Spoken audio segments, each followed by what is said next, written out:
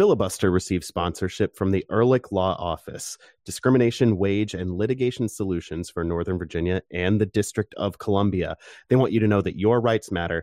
You deserve to be free from harassment, and you deserve to work. They cover workplace discrimination and wage theft, non-competition and non-solicitation litigation, civil rights, takings and disability, and a lot more. For a free consultation, go to ehrlichlawoffice.com/filibuster.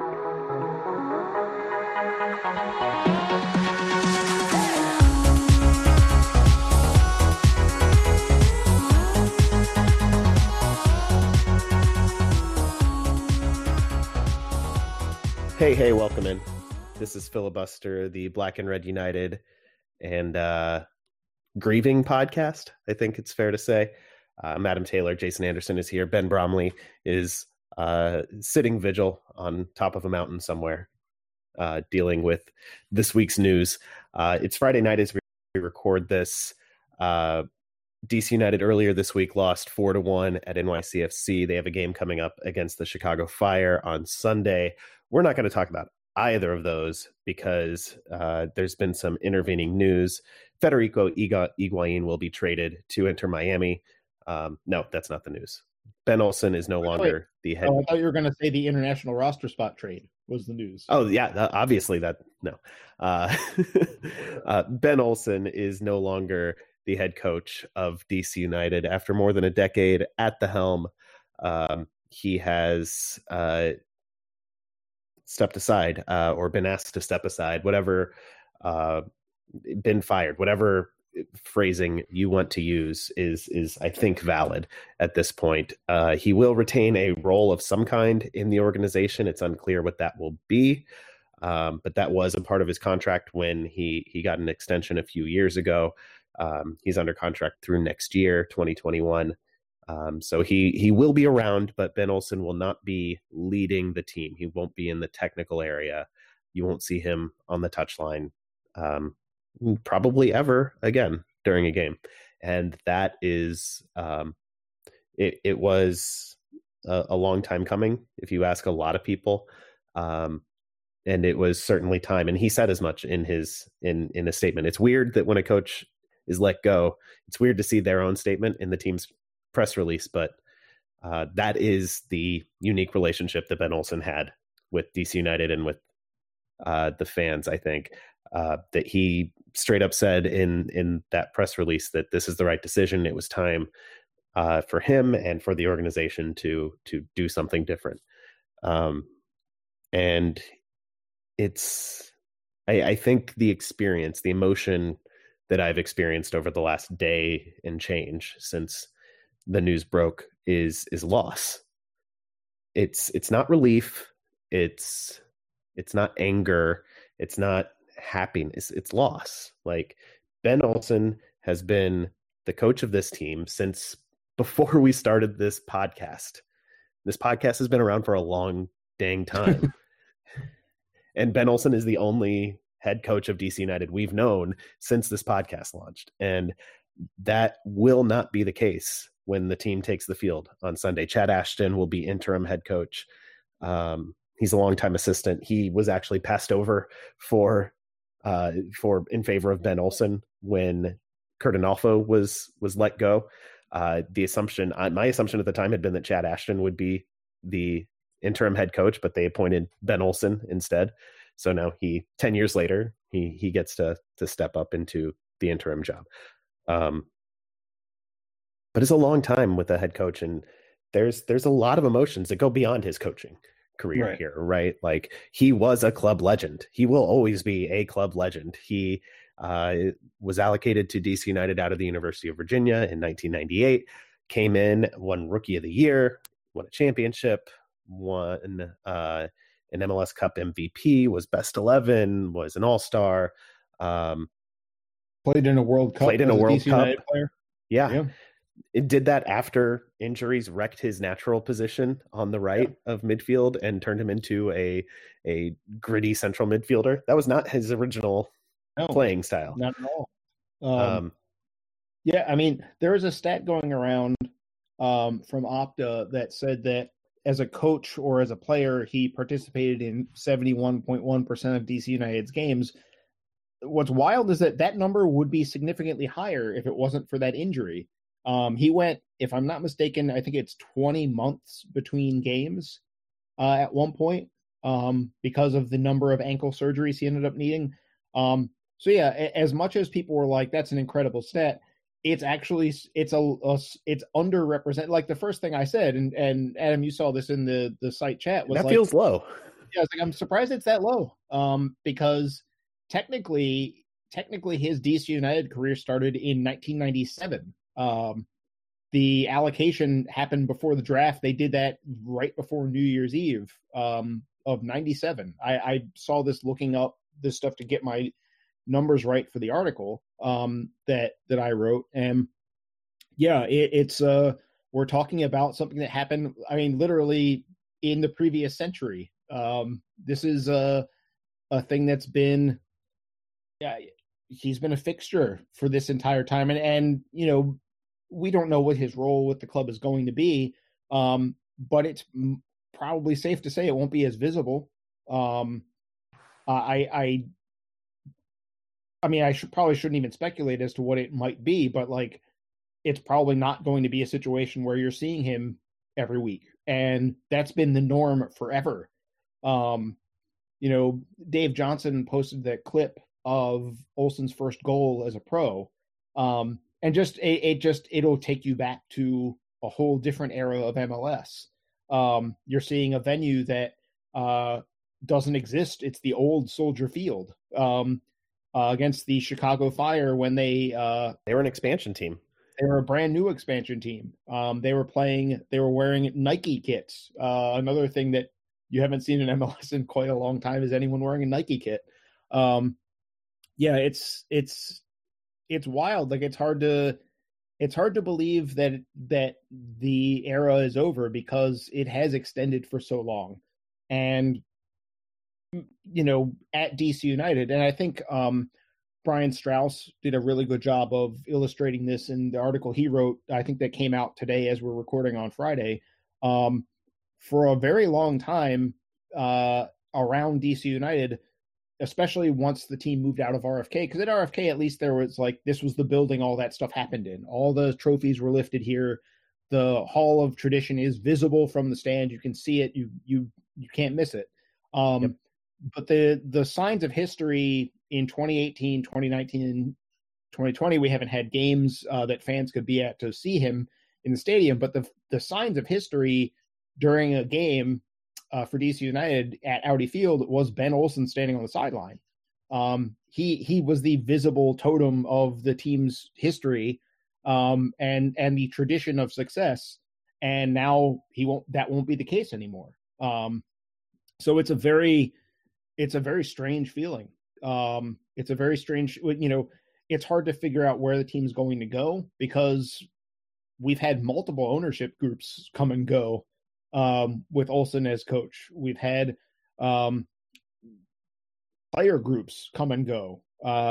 Everything has changed except for him. And, you know, I mean, I agree that, you know, what you said, that the team had to make a change. We've been talking about this for a little while now. I actually kind of thought that after the Nashville and Revs game, I was ready to start writing that article just to have it ready because I didn't want the news to break while we were unprepared. And they gave more time. They gave the Atlanta game, and I said, oh, well, maybe they'll wait till the end of the season. Right. And then after the Atlanta game, I thought, well, this is probably it. Like it's really not getting better. It's not going to happen now. Right. And so again, I was prepared. I had already, you know, I left myself a note with the things I was sure I had to touch on in the piece because it became an expected thing. But again, they went another game, and I was like, well, you know, if they keep going another game, you figure they'll wait till the off season. But you know, maybe this was a situation where maybe he came to them and said, look, something's obviously not working. We need to talk it out. I don't know. We don't know the process yet. We know some stuff, you know, we know it's at least sort of amicable because, like you said, the team released the statement that included a lengthy statement from Ben Olsen. And normally, when a coach is told to stop coaching a team, the coach does not get a chance to have any parting words. At least normally, not in the press release announcing it. Right. Normally they have to contact media themselves and do it like that. But it's a completely different relationship than any other coach in the league had with their club. And that includes Peter Vermes, who's the only coach that's been at one MLS club as a coach for a longer period of time than Ben Olsen. And it's only by 1 year. He started in 2009. But yeah, there is no relationship between an individual and their club that is quite like Ben Olsen's. I think the closest in the entire league's history that you can come up with is Brian Schmetzer in Seattle. But with all due respect to him as a player, he was never quite a club legend status player. He was a guy that played for the team for a long time, but he was not necessarily this is one of the greatest players to ever wear the shirt for us. And also he was an assistant coach for a long time, which is necessarily a lower profile role. Right. Ben Olsen was a starring player for his entire career as a player with DC United, and then spent a couple of months as an assistant coach and then became the head coach. So yeah, it feels bizarre, frankly, to be talking about a DC United team that doesn't involve him in some sort of critical role. Yeah. I'm still struggling to put it to words. And I wrote 800 words about it yesterday that ran this morning on Black and Red United. A lot of that was about looking forward and what the organization needs to do next. And I think let's get to that now. I guess we've said our piece on what he means. I will always love Benny, and I will always want him to be involved with DC United. And I guess I do want to shout out just like the things beyond the field that endeared him to the fan base, and especially to me. I am the DC stan on this podcast, and Ben Olsen lives seriously 10 blocks from my house. Like, I can walk there. I've seen him. His artist studio is around the corner from my house. I've literally seen him riding his bike down my street, and he stopped and had a 20-minute conversation with me where he and I like just hashed out. This was back when there was a meme going around of pick the best players in your team's history, but don't repeat any countries. Mm-hmm. And he just like was immediately, he's like, yeah, I'm into this. Let's go. And he like went through the entire club's history with me. And like, we shouted names back and forth basically, about who would be in this spot and where do you want to use an American versus an Argentine, who's the Brazilian, it was a lot of fun. And like, Benny's he loves this team and its history, and he is always willing to talk about it. And it was great. And like, that's a memory I'm going to cherish, because it was just nerding out about DC United with Ben Olsen on my street while my kids are playing. Well, this is something I tweeted out earlier that, Mark McClure, who works for MLS now, but spent a lot of time working for DC back in the day, pointing out that, Olsen's status as a DC resident isn't just one, it's not normal for not just DC United, but athletes in this region. I tweeted this out that they tend to live in the well-to-do suburbs on either side of the state borders. They don't tend to live in DC. I've had all day to think about it since tweeting out, and the only example I could think of another person attached to any of these teams that lived in DC, and not just temporarily when they first got here, Clyde Sims. Mm-hmm. And Clyde Sims had, I think he rented his basement apartment out to various players that joined the team. I think Brandon McDonald lived there at some point. Right. And he lived on Capitol Hill, like blocks away from RFK. Right. But everyone else gets here. And, Julian Gressel, for example, he lived in DC for a few months and then moved out into Virginia. Paul Areola now lives out in Ashburn. Part of that is, the training ground is way out there. So that's the everyday. So to some degree, I get it. But it is a rare thing. I've lived here all my life. I grew up in Crofton, and the Washington Capitals, over half of their roster lived in Crofton, despite being the Washington Capitals. I would see those guys from time to time. George Mirasan lived out there. You couldn't. It was easy to spot George Mirasan. He was 7'7", the only 7'7" guy in town. He also, as an aside, had a Great Dane that was tall enough to match. Like, it was an appropriate sized dog for a 7'7" person. But yeah, like this has been the norm around here forever, is that athletes tend to live outside the city. Ben Olsen moved. He didn't start in the city, but as he got older, he moved in. The story he tells is he got a little closer with every move until he moved over to Shaw and has been there ever since. And he's raising his kids as DC residents. They're going to DC schools. He's representing the city, or not representing the city, but taking public stances on city politics. Standing really, up, literally standing up for the people of DC, which is a marketing slogan the team used, but it's true. Yeah, he's been a statehood advocate and participated in the No Hate campaign for LGBTQ rights. Like you said, his kids go to a charter school, again, around the corner from my house. Like, I've seen him dropping off his kids at school. He's just a part of the community here, which is kind of unique, because he's Ben Olsen, but he's also Ben who lives down the street.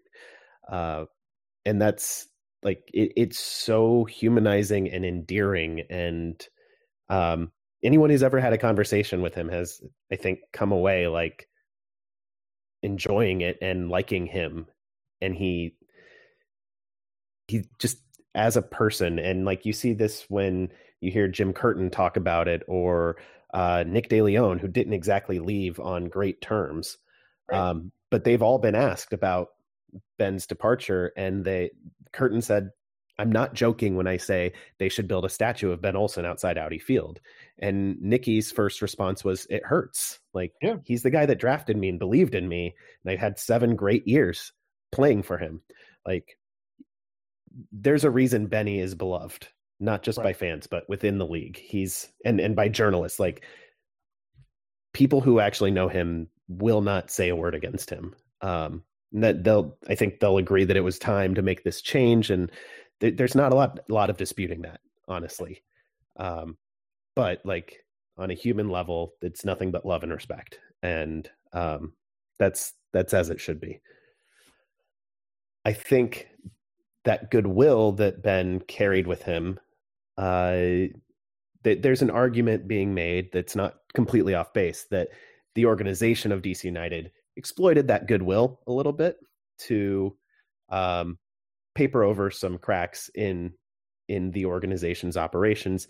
Early on, it was Benny was the face, and you use that goodwill because the team has no money to spend on players or facilities or anything else while they were at RFK.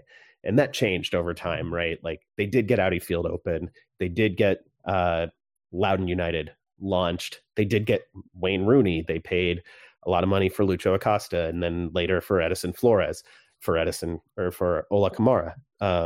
They're spending money now, but there's still some operational deficiencies that you can identify even from the outside.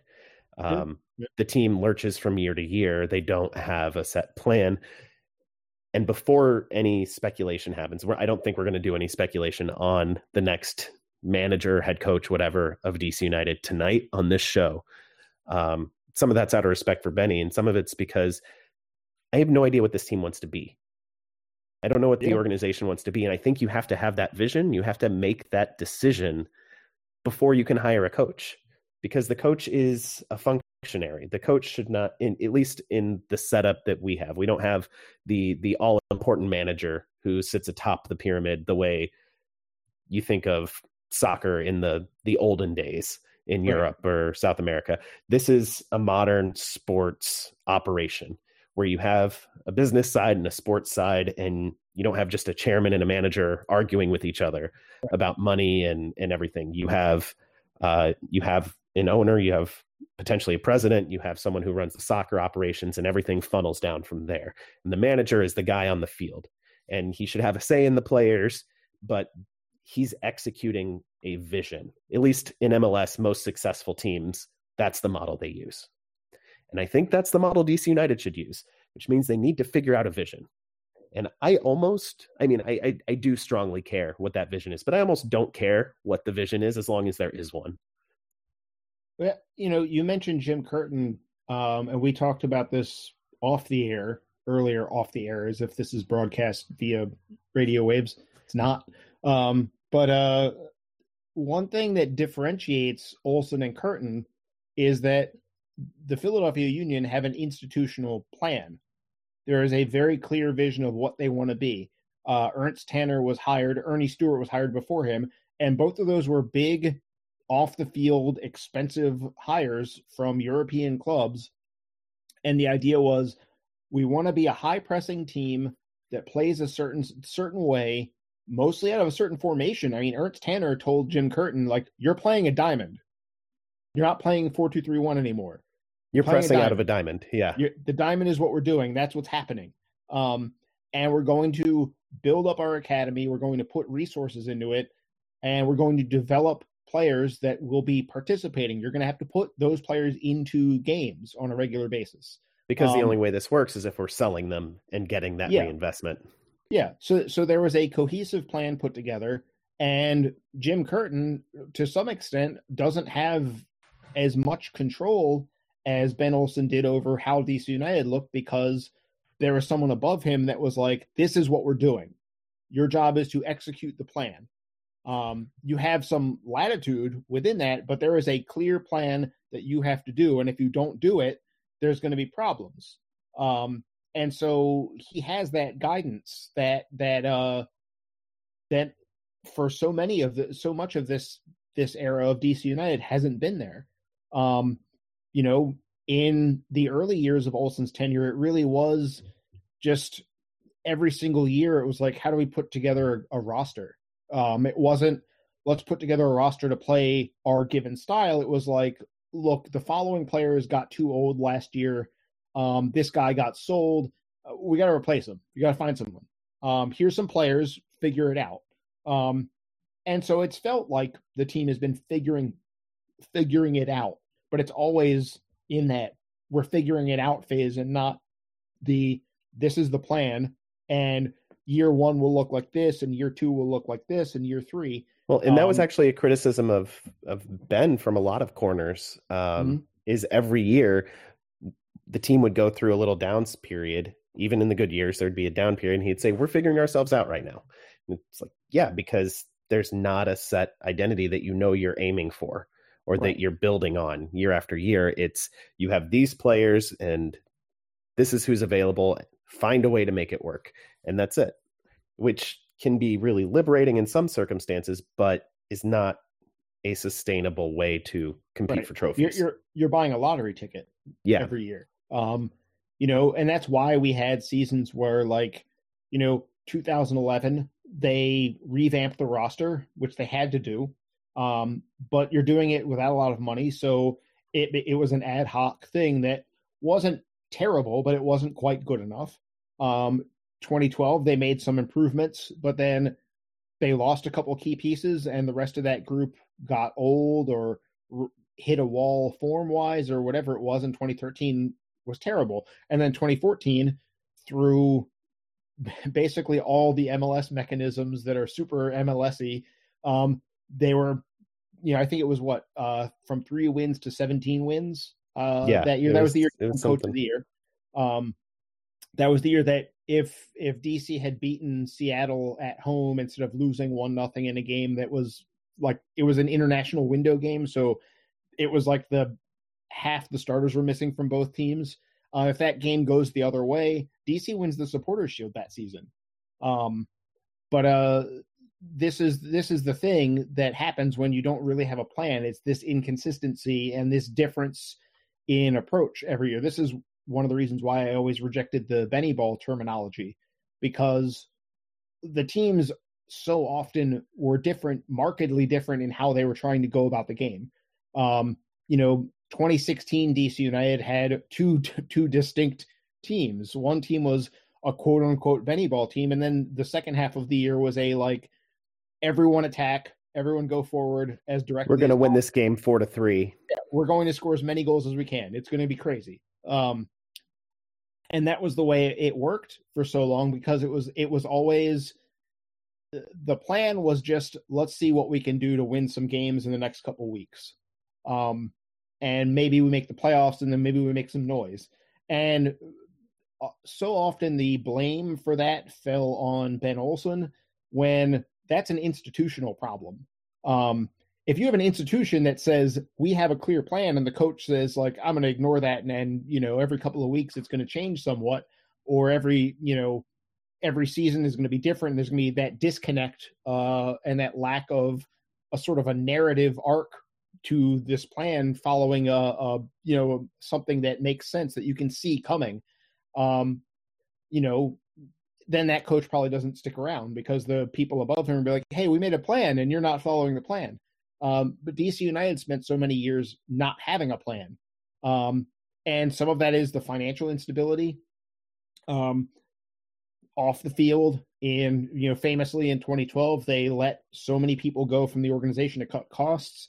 So you lose that institutional familiarity with what this is supposed to look like. And it really became an ad hoc, it's sort of, in a way, it reminds me of like various rec league teams I've played on, where maybe 3 or 4 people stick around, but then everyone else is like, oh, I can't do Mondays anymore. And the next season it's mostly different, because you've got different players like, oh, this year we've got a really good goalkeeper. And then, in the fall, it's like, yeah, our goalkeeper, he doesn't want to be a goalkeeper anymore. So now we don't have a goalkeeper, and that sucks. And now we're bad again. It's this, the club has never just set its feet and said, this is what we're going to do. And maybe this coming year is going to suck. But it's in service of year 2, year 3, year 4. And if there's one thing we can say about what DC United needs to do in the future, it is that this is the moment they have to actually say, we need a plan. We have to set our feet and come up with a plan and stick to it for a while. And maybe 2021 isn't the best season as a result. But it can't be the sort of trying to figure it out every single year. And I feel to some extent that Olsen was handcuffed by that, because there was always that we're figuring it out aspect. 2018, he finally gets all these, these players. Lucho's around, and then Rooney's added. You have this unusual season, though, and he ended up having to play 2 very distinct brands of soccer to get through the road trip half of that season, and then to play a completely different thing in the home half of the season. And they couldn't recapture that magic in 2019. Some of that is on him. It's not all organizational, right. But it's just another example of the team went and got Wayne Rooney, but that wasn't a complete plan. It was an idea. It wasn't a plan. It was like, well, we'll get Wayne Rooney, and that will reinvigorate the notoriety of the team locally, which it did. And it will add a really talented player, which it did. And it did bring a lot, but it wasn't a plan. And also, like, Rooney at his age, that's not a long-term solution. It's not a building block. It's a final piece. Right. It's a final centerpiece for a year or 2, right? Or a year and a half, as it turned out to be.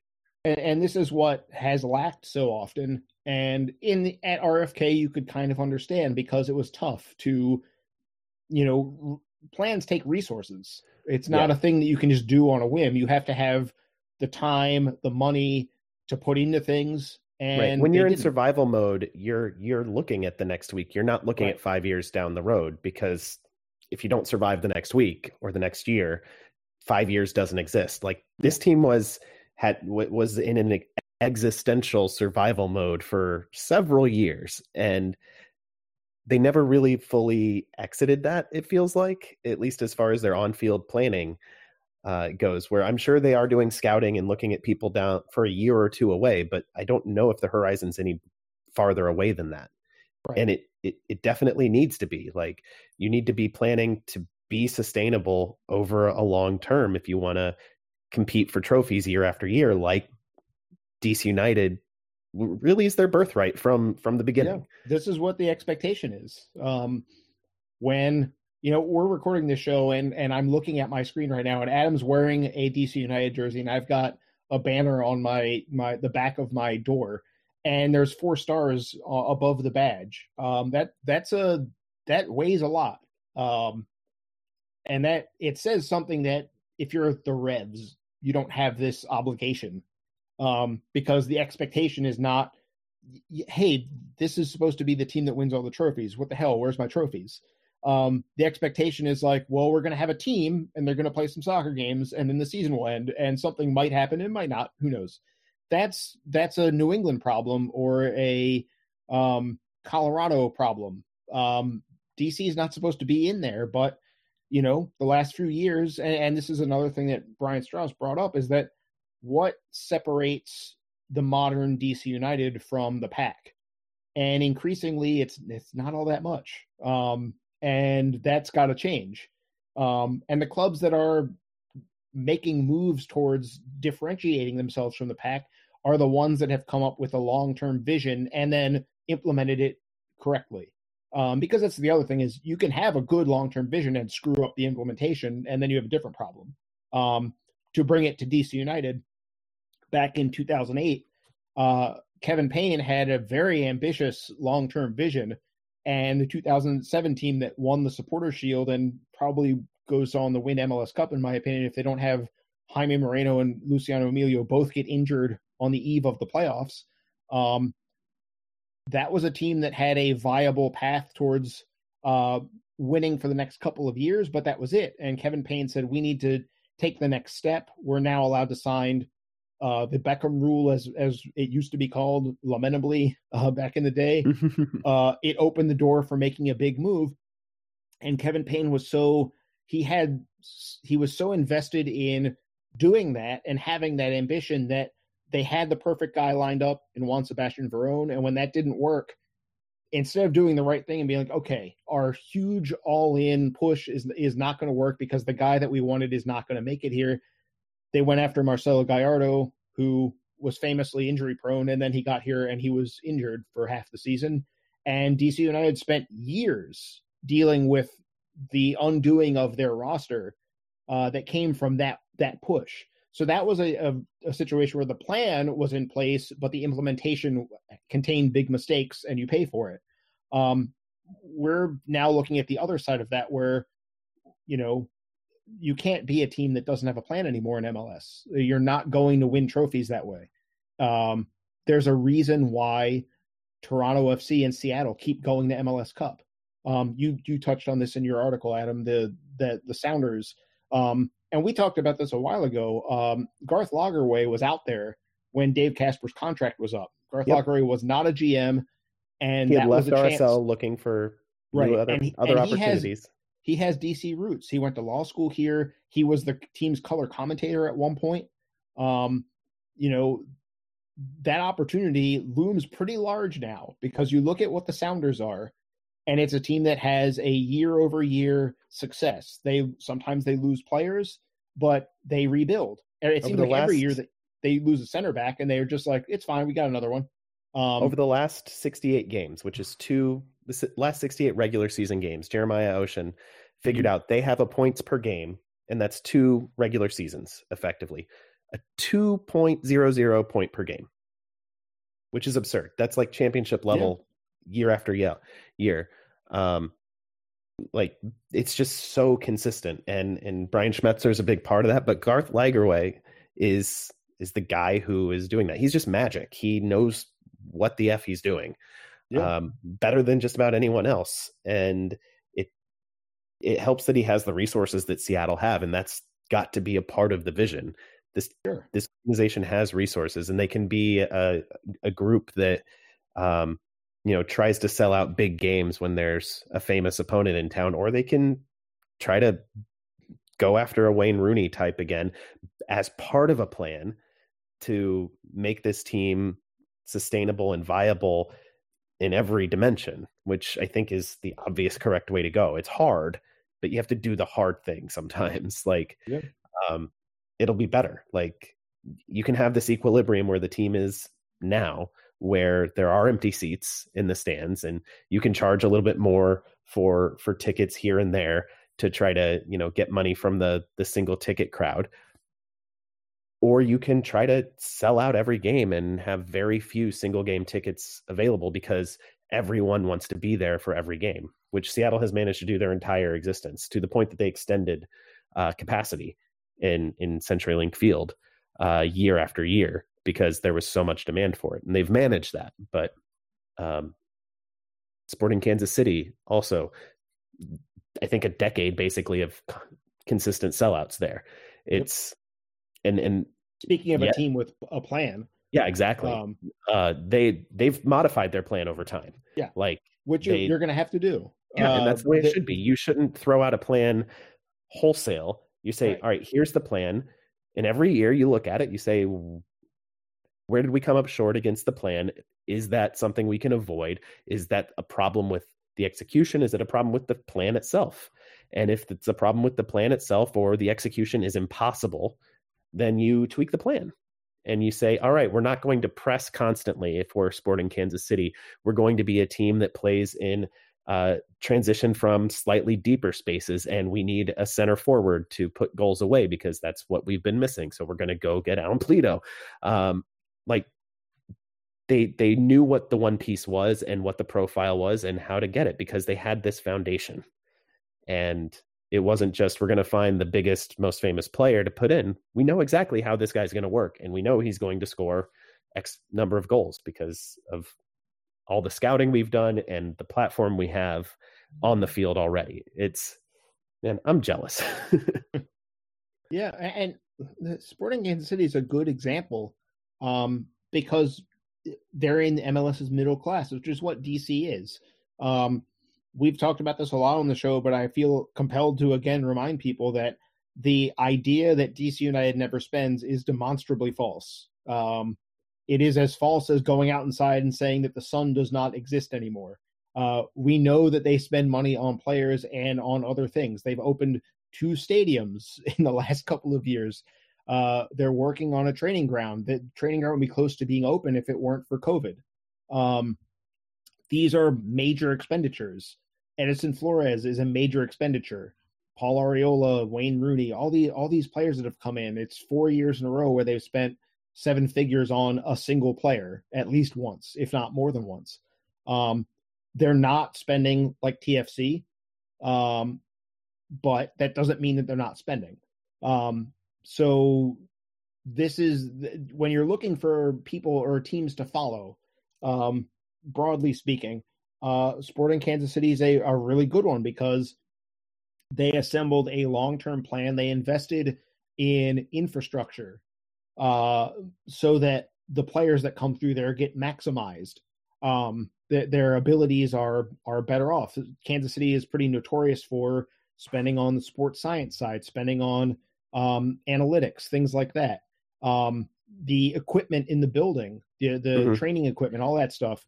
Yeah, the creature comforts. I remember an interview, I think, with Aurelian Collin about his time there, and he said, I was going as a favor to my agent. I had no real interest in moving to Kansas as part of my career, and I get there and I see this stuff that is like the equipment in the building is on par with Real Madrid. Yeah. And with the biggest clubs in the world. And he's like, okay, maybe I can play here. And it's just like, it's a different mindset.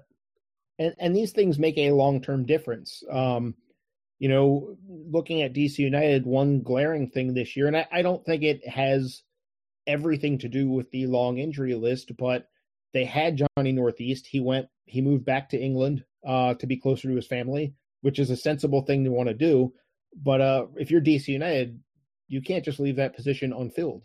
And that is what they've done. They have training staff, but they don't have a degree holding head of sports science. They don't have an equivalent or more qualified person in that role right now.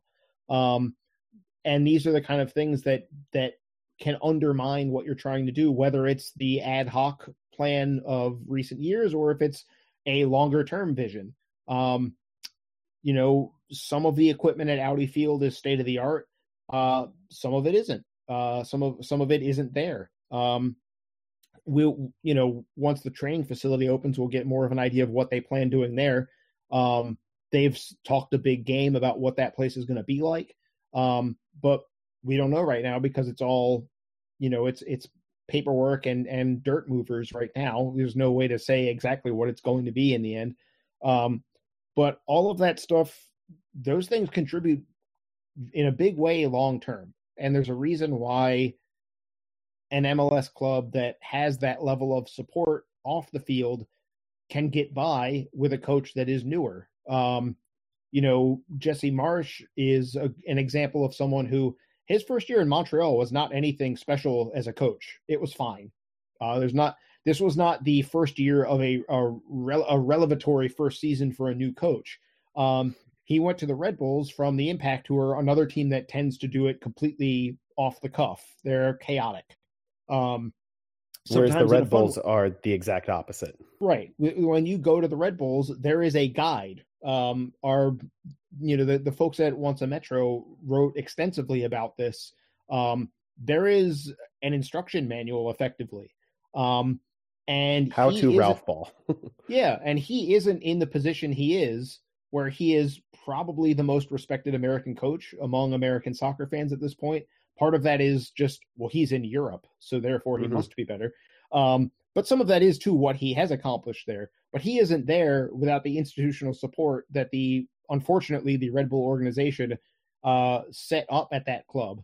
And, the teams, the successes around the league, the teams that have impressed, LAFC is another example where they spent on this off-the-field stuff. It's not just that Bob Bradley is one of the better coaches. It's not just that Carlos Vela is Carlos Vela. It's all this other stuff they did.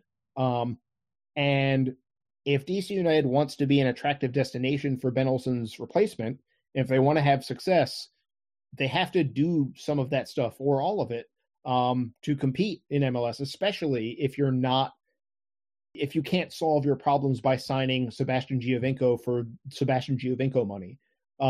If you don't have $20 million to invest in two players in the next offseason, which DC United almost certainly not going to have, how do you compete? How do you actually go out and try and contend anyway? And there are models around the league that show us how it can be done, but they have to do it. And so to bring it back to Olsen, I feel bad for him that he never got that. Yeah.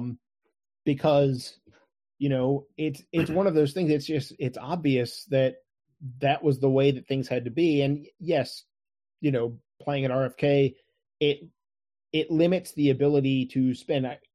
These are very wealthy people that have owned the team, every ownership group. They could have spent more. And I'm willing to spend a billionaire's money for him or her, if that comes to pass. And they probably should have spent more. It would have been nice if they had spent more on DC United. But once they made the move to Audi Field, yes, there's another cost there paying off the loans for the stadium, but you don't build a stadium and then nickel and dime it the rest of the way, because you'll eventually start to lose the return on your investment. And we're already seeing that. The fan base I shouldn't even say the fan base, DC as a city was excited about DC United in 2018. And then they got less excited in 2019 because there wasn't really a follow-through plan for 2019. And now this year, the team is dead last and you barely even hear about them locally anymore. This is, right. And I think it's a lost opportunity. And and I think there needs to be a parallel vision to engage supporters, other fans, and, bring in more people from the DMV to games and to watch on TV, and all that. Like, all of these things need to be happening in concert. And it used to be Kyle Sheldon was doing the outside relations stuff and killing it. I mean, we saw a tribute or memories of Ben Olsen's Chili Bowl, which was, I think, Kyle Sheldon's idea and led the execution on that. But there hasn't been anything similar to in recent years to just grab people in the community where they are and say, look, we're DC United, we're here, we are of you and among you. Other than Ben Olsen just living in the neighborhood, like that's been it. I mean, I will say this year on that front, they have made some real strides, but it has been long overdue. Yeah, for sure. And you know, this is another thing that needs to be a plan, because in 2018 it was like, come to the new stadium, come see Wayne Rooney, and that was the whole right. That was the whole thing. And in 2019 it was like, he's still here. Right. Come see Wayne Rooney again. It's not quite as fun this time, but you know, it's kind of the same. Right. But yeah, the club as a whole has a lot of things to do, and in some cases they are further along than they get credit for, and in some other cases, especially on the soccer side, there's just it's not clear what is supposed to happen. If we look at roster construction, we've been complaining all season about this roster. We've been complaining since the winter about this roster because it was short in obvious ways. It was short of the requisite number of defenders to play any system that you're going to play. That's really kind of indefensible. And that's also part of the reason why the team is where they are. But even if you don't get caught up in defensive shortcomings, how do Julian Gressel and Edison Flores and Ola Kamara fit together in the same system? I kind of think you have to play some sort of 3-5-2 with them. Now that we've kind of gotten enough on Flores to see that he's not really a number 10, he's more of a goal threat than a playmaker. And Julian Gressel, we know, has had his best success as a wingback. That means that you're spending the bulk of your money on players that, if you're fitting them together in a system that the head coach doesn't really play that much. Ben Olsen would, if left to his own devices, would have been a 4-3-3 guy. I know he didn't play very much 4-3-3. I know if you're listening to this, you're probably thinking like, well, he played 4-2-3-1. That was what was available. The team could sign one good attacking midfielder. So, you know, you support him with two defensive guys and you let him have some freedom. So you want to set up in that instead of anything else. But this is that ad hoc element of not, the pieces don't fit together. And so you're just sort of trying to make it work. I'm thinking of, like, we were talking before we started the show about some post-college experiences. And I'm thinking of the furniture in my first post-college house. It was the interior design left something to be desired for us. We had a hand-me-down leather couch. We had this stupid table that didn't make any sense and was not useful. It was very unpleasant to experience, but we had it was there until we moved out. That was our stupid living room table. Our love seat was a van seat that got removed from my friend's van, and then his van broke down. He sold it to a mechanic, and then he came home and was like, I sold my van. And we're like, your van seat's still in the house. And instead of it being like, I guess we should throw it out, it was like, now it's part of the furniture. None of it fit together. And we were making it up as we went along. And that's fine for a post-college house. It's not really fine for a sporting organization that's signing players for millions of dollars. Now I'm thinking about it. I mentioned Gressel, Flores, Arriola, and Kamara. How do those three fit together with Paul Arriola, who arguably also belongs as a right wing back in any kind of back three having system? How do these pieces fit together? This is part of the problem, is that there isn't necessarily a vision. It's just we need a good attacking player. Let's go get one. Not, we need a player who does this. And I will say, on some level, broadly speaking, I can kind of see the idea that, well, Julian Gressel had so much success with Joseph Martinez. Ola Kamara also runs the channels. He's not a target man. He's not as good as Martinez, but he's still pretty good. They should work well together. Well, maybe, but the way Kamara had success in Columbus was playing a system where it was the fullbacks providing the width and the wingers were actually tucked in. And if you're going to have Julian Gressel in that system, you kind of have to play him at right back to get the same role out of him as he was in Atlanta. So that's a move that was made as like, well, let's go get a guy that's good at soccer, not we need a player that does this specifically to fit in with X, Y, and Z. And there's too much of that. The roster, when you look at it, we've seen Ben Olsen tried too many formations this year. In my opinion, I think that was one of the shortcomings he had this season, was not sticking to a plan short term. But also the pieces just didn't and don't fit together. That's part of the problem this year is that within this lack of long-term vision, we're getting a short-term problem, which is that there is attacking talent on this team. This is broadly speaking, an above average MLS roster, in my opinion, in terms of attacking talent, but raw talent doesn't mean fit. And I don't think this group fits together. And that's kind of emblematic of DC United as a whole. Yeah, I don't think I can say it any better than that. That was a good example of exactly what I'm talking about when it comes to planning for on the field success. And obviously the team has a lot of off the field work to do too, because I still don't think they're right with supporters either. It doesn't seem like it. So there's relationships that need to be mended there, because the way you can survive in the stands when you are trying to do a rebuild, like a full on ground up rebuild, like I think there's an argument this organization needs to do. You're going to have a couple of rough years while you lay that foundation. Hopefully just one or two, but there's going to be a rough patch there while you get things sorted. And your fans, and especially your supporters groups, have to have faith in you. And there's not a lot of faith there right now. And that goes to the transition into Audi Field, and some choices made in the construction of Audi Field and since then. And it's just that there's not a lot of goodwill there.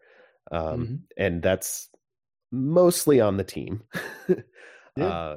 And it's their job to make that relationship work, because the supporters are a resource for the team. Like a lot of the time, going back to RFK, that there were aspects of people in the organization that viewed the supporters as a necessary evil, and instead of just a necessary part of what they're doing, right, and a useful part of what they're trying to do. And I don't know if that's changed. I honestly don't. It may have. I mean, it's hard to judge this year because we've had 2 games, right, with fans in the stadium. But yeah, that this is these parts all fit together. And doing right by the fan base doesn't just mean winning soccer games. This is part of the reason why Olsen was still. It's not even I've noticed this, even people that I expected to be like overjoyed that he was let go as coach have been upfront about like, well, it needed to happen. Some of the loudest Olsen out commenters on the site were like, well, this was a necessary thing, but I'm still, it kind of sucks that it happened because, this was someone that represented more than wins and losses. And that can sustain you for a long time too. Soccer clubs are not just, some guys that go play a soccer game. That's not what keeps you coming back to a certain extent. I mean, yes, if the team is always bad, you're going to stop. Eventually, most people will stop showing up. But at the same time, most seasons don't end with championships for anyone. So what's going to keep you coming around if it's not getting an inevitable celebration at the end of the year? It's what does the club represent to you as a fan? Why do you care about it? Because it's all kind of, there's not functionally a big difference between me choosing to support a soccer team and me following baseball on the internet. It's a series of random events I don't have any control over. The difference in being in person is that I can, if I'm a fan in the stands, I can yell, and maybe that adds a tiny little bit of something. But that's all the control I have. I don't have any other control over what's happening. But why should I care more about this than a fictional internet game that runs in a computer browser? And the reason is that you build a community. And yes, it gets better when the team is winning. It's more fun to be there when the team is winning. But when the fan base was strong, you could have a bad season and people were still like, well, I'm still going to show up. Where else am I going to do? But, right. Even when people were calling for Tommy Sohn's head, like right. the supporters sections at RFK were filled to overflowing. Right. And there were people in the upper deck. Like there were still 20,000+ people a game coming back then.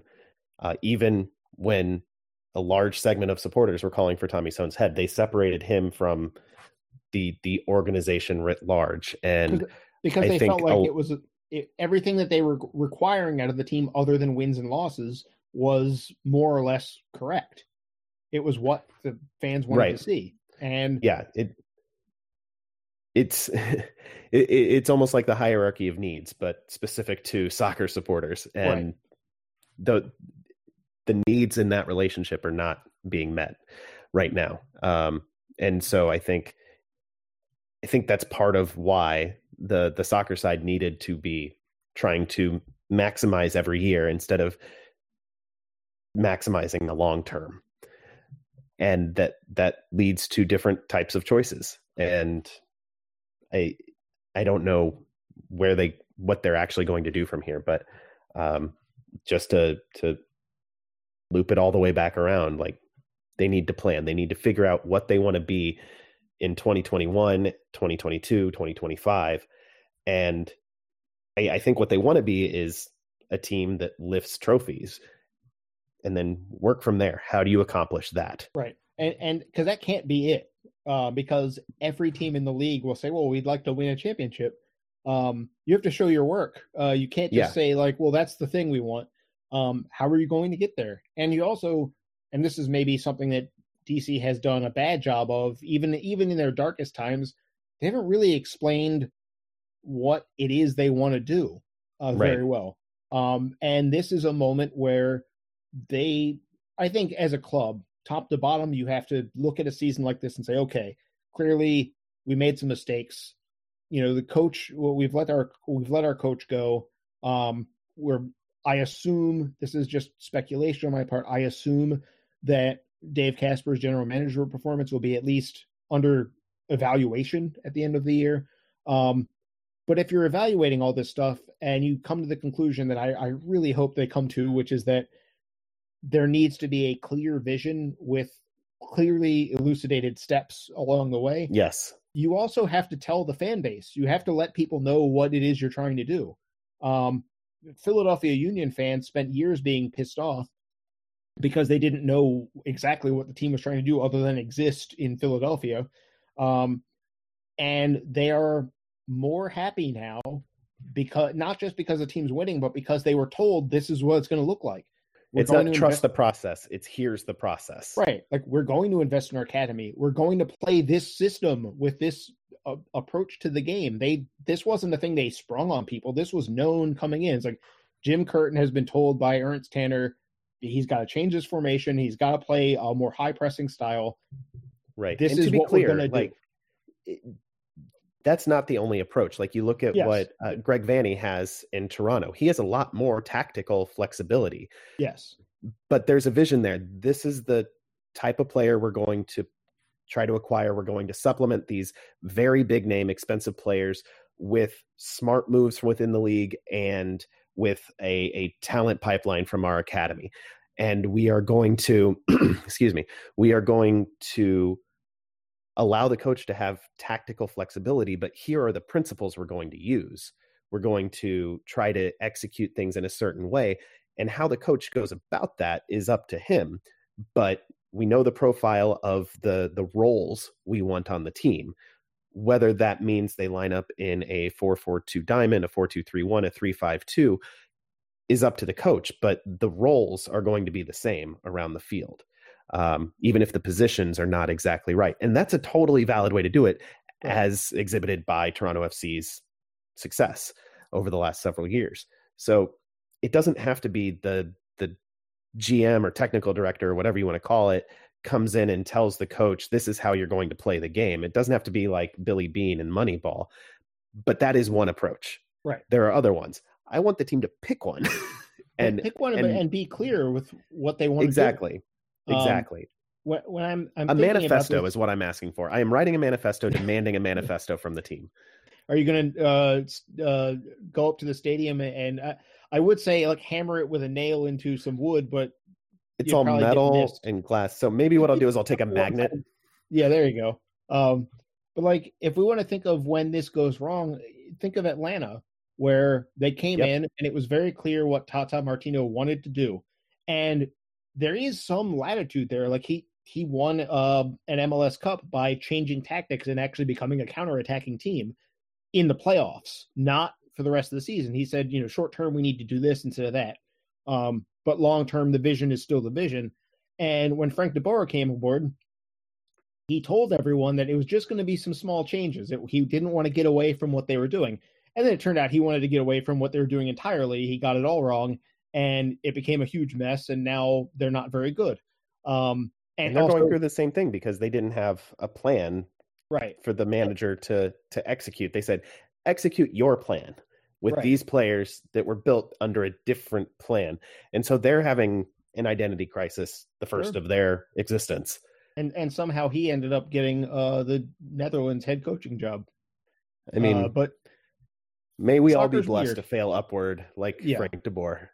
But this is an instance where they had a plan and then they kind of got away from it. They made a crucial hire that was not going to be compatible with their plan, and it kind of ruined it. And now it's not clear what they want to do next. This is a situation where Atlanta was upfront about their plan and then didn't follow it. But that's a better fate. There's a reason why Atlanta fans are less miserable than our fan base is right now. And part of it is that they at least knew what it was supposed to be. Right now, we don't really know what it is supposed to be other than we would like to have a record that's good enough to get into the playoffs, which is just an also ran mentality. Right. And it's also a results based, we know what we want to do, so we're going to try to do that. There's no how in that. And that's how you an established part of the process. And that's how you end up with so much of the defense first tactics that everyone doesn't enjoy. Because you get backed into a corner because you don't have your plan to fall back on and carry you through some tough times. So what do? It's easier in soccer to try and prevent soccer from happening than to be the one creating the soccer. And so the clubs, you look around the league and you look around other leagues, the clubs that don't have a solid plan tend to end up playing this conservative approach. Regardless of the exact nature of that conservatism, you get a conservative approach out of a team. You're more likely to end up there if you don't have a system of play, a mindset of what it is your goals are and how you're supposed to get there. If it just becomes about, well, we need to win this weekend, and that's that's the whole goal. We have one game this weekend and that's it. You're going to get a lot of defensive soccer. So this is another reason why DC United, if they would like to play consistently entertaining soccer, this is a thing they have to tackle, is that requires a plan. It's hard to attack and be good at soccer. It is difficult. It takes a lot of work, and that work has to be built on a structure that needs to be in place first. Right. We hear championship teams talking about taking everything one game at a time. And that's exactly how the players should be. And to an extent during the season, the manager as well. But that's why you have a whole organization that's plotting a longer term you don't want to be solving the problem every single week. Right. You want to come in knowing like, okay, this is generally what we're supposed to do, and here are some specific things for this one game. Not, okay, how are we in this game? We're starting from scratch again. That's not going to work. That's a thing that used to happen in the 80s and 90s. You can't do it in soccer anymore. It doesn't work. Yep. And that is a big reason why we're talking about a team that had to fire its coach, that is dead last in MLS, in the worst Eastern Conference in years. That's how you end up here, is if you just don't have a plan for long enough, you eventually you make a couple mistakes and all of a sudden you're at the bottom. So this is, I can't emphasize enough how important the next couple of months are for DC United. And the last time we were talking about an important moment, an inflection point for DC United, was the opening of Audi Field. And the team kind of did a couple things that were good at that time, but kind of biffed it. That should have been, like, we should be in year 3 of that plan. And we aren't. We are in year 0. We don't have a plan.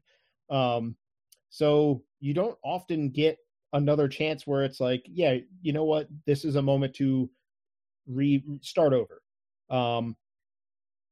And this is kind of that moment. If DC United wants to disassemble the roster as comprised and rebuild it, I think that there's a reason to do that. I think that you can make a coherent argument for it and say, look, 2021 is a rebuilding year, but we're rebuilding towards this. This is what we're going to do.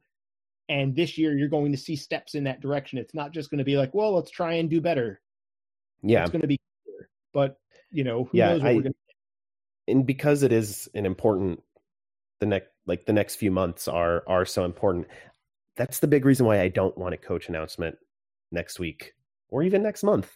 Like, take your time. I want a full review. It doesn't have to be a total dismantling and firing of everyone on the soccer side. I'm not calling for anything like that. I just want a conscious, wide-eyed review of everything on the soccer side. I don't know if that means bringing in a consultant or if Dave Casper is in a position to do it himself or what, but someone needs to look at everything that's gone wrong, have a debrief, and then make a plan to address all the shortcomings and set a North Star that will be there through thick and thin, and just guide the ship toward that, come what may. And then hire a coach to execute that vision. And that's when you start making those roster choices, is once the coach comes in. Mm-hmm. And it has to happen relatively quickly, but it doesn't have to happen this week. Right. It should start. It should have started. Like, the best time to start it was before Audi Field opened. The second best time is now. So and this is why, people are frustrated that the interim coach is Chad Ashton. They didn't make this move with a coach in the wings. This was we've lost 4 in a row by a margin of 11-1. Something has to give. We have to change something. We have to show the fan base that something has to change. We have to we have to start the process now. But that someone's going to have to coach the team in the meantime. So he's here. He's been around. I don't understand the fan base's feelings about Chad Ashton. I never have. I feel like people did not like him from day one, and I never understood why. And I don't understand now. I don't think there's a lot of knowledge base of who he's going to be. I also don't think it matters all that much who is currently coaching DC United for these last 7 games. And I say 7 because I do not anticipate a playoff spot with DC United in 2020. It ultimately, even if they did make the playoffs, it wouldn't matter. By the way, they are 7 points out with 7 games to go, so they would need a historic level comeback to get into the playoff picture. But even if they did, it doesn't matter. It's meaningless to finish 10th in the East and get one playoff game this year. It doesn't matter. What matters is this other stuff, the stuff that we're probably not going to see much of until it happens, is the formulation of this plan, the evaluation of everyone in the club, the evaluation of candidates to take over. All of that stuff is more important than what happens in these final 7 games. So they should absolutely take their time, and they should aim high. This should not be a team that is just, hiring a guy that's been around MLS or whatever. Because we've seen. Go ahead.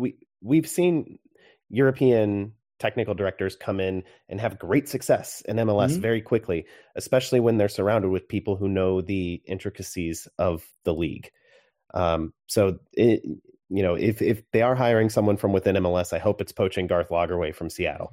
Otherwise, expand your view a little bit and look at clubs in Europe. Look at even Mexican clubs. Like there are candidates who have qualities and have connections both for buying and selling players, and also understand setting visions and executing them that aren't in MLS. And a lot of MLS teams have had success with those. Ernst Tanner at the Union is a prominent example. Is the latest example. Yeah. Yeah. We're past the day where there was a stretch of time where in MLS, the kind of candidate you could get from abroad didn't take the league seriously, thought that they would come in and be the smartest guy in the room, didn't really even want to understand MLS's very unique way of doing things, and they would fail. And so there was an idea like, well, outsiders just will never get this league. If it's not someone with deep experience here, they'll never figure it out. The league has gotten serious enough that the candidates they get come in and take it seriously. And we found that it's not impenetrable. People can figure it out. And so that means the days where you had to go to the limited pool of MLS experienced candidates, those days are over. You can go get someone. I mean, okay, if you're Arthur Blank, you can go get Tata Martino. But for the money that you can put up, you don't have to settle for just, I had one person suggest to me or ask me about the possibility of someone like Dominic Kinnear. And I'm not throwing Dominic Kinnear under the bus, but if it's that level of hire that comes after this, that's a disaster of a hire. Because there's no, you're not going to get the long-term plan we've been spending this whole show talking about. That's a survival coach. That's not a, we have a vision that's going to build towards something in a few years coach. There's a whole world out there of soccer people who know a lot. And DC United should be casting a very wide net to try and figure out, let's find someone who's very talented, who can do things maybe a little differently than the other coaches around the league. We've seen, even San Jose, as much as they've also had terrible lows under Matias Almeida, they also had one of the worst rosters in the league and were able to surprise some people playing a completely different style. I do not want to see a man marking all over the field coach, because I feel like the number of times the wheels fall off playing that way there's a reason no one else does it, is because the wheels fall off all the time. But there are other ways of doing things. Like Tata came in and immediately people were like, this is revolutionary. We've never seen anything like this in MLS before. There are other coaches out there that can bring that kind of highly practiced, highly studied, highly educated thought process to building a team in MLS. It doesn't have to be the same old. And it would be such a disappointment if DC United decided that they just needed somebody that has a little more experience, and not someone who is much more experienced or much more proven at a higher level. Because MLS is an attractive place for coaches now. This team should be an attractive gig. You're playing in a new stadium, a new training facility is about to be opened. There is a B team structure under the team that plays in the second division. You have an academy that is starting to improve visibly. We see it. One thing that should happen in these last 7 games is that Paredes, Nyman, and Yao should start every game as long as they're fit. Let's not waste these 7 games. That's something that's pretty important. But all of these things combine to being it's a pretty good set of raw ingredients. DC is a soccer city already. We see it, and it's a world market. You have to be able to prove to people that it's worth their time. And if you come in and play a style of play that people want to see, and you have a plan that is building towards something, people will be able to figure out whether you're building towards something or not. it is fairly clear fairly quickly whether a coach is just getting by and figuring it out on a week-to-week basis, or if they have a real coherent plan underpinning all of their actions. And you can hire a coach that can execute that kind of plan here. This is no longer the DC United that is, Caleb Porter is turning down. Or Lucien Favre is like, well, I'm interested, but, there's some stuff going on in Germany. I'm going to go do that instead. You can go for guys like that. Lucien Favre, maybe not Favre right now, but not right now, but the point is that that is the mindset that they need to take. They need to be aiming for a guy of that quality. So if that's someone coaching in South America, if that's someone coaching in Bundesliga or Portugal or England, I kind of don't want to see a Swansea City attached coach, because that feels like looking down the hallway and being like, hey, who's here that coaches soccer? I don't want it to be that narrow. But outside of that, there's a whole world of extremely talented coaches that could really execute something special here. But the next couple of months figuring out, getting the ducks in a row so that what kind of coach you want to go get are crucial. And then getting that right coach in place, that's going to be just as crucial. But, knowing who the coach is before Halloween, that's silly. If we have a coaching announcement before Halloween, I'm going to assume the worst. That would be bad news. This is a thing that is going to take some time. So people should not necessarily get hung up on where's the coach, who's the coach going to be. Wait until like December. If it gets to be like Christmas time and there's no rumblings of a new coach, then you should start worrying, because the preseason's not far off at that point. Right. But if we're talking on Halloween and they're like, yeah, we already got someone lined up, like that's not a good sign. Right. Well, I think I'll end the show by just being the first to welcome new DC United coach John Spencer. Wait, John Spencer from the John Spencer Blues explosion, and not the ex-MLS coach? I'm going to leave that open to interpretation. Thank you all for listening. You know where to find us. blackandredunited.com, patreon.com/filibuster if you want to support us financially. We're on Twitter at blackandredu, at filibusterdcu for the podcast. Send your emails to filibusterpodcast@gmail.com. We're available to download and subscribe wherever you get your podcasts. Please give ratings and reviews. Mostly, though, please tell a friend about the show. So as you work through your feelings on a Zoom call, just mention us, I guess, to your friend who's similarly working through their feelings on the other end. For Jason, Ben should be back next week. I'm Adam, and we'll talk to you again, Bill, real soon. I'm still in my feelings. I miss Ben. I do. Say goodbye, Jason. Blues explosion.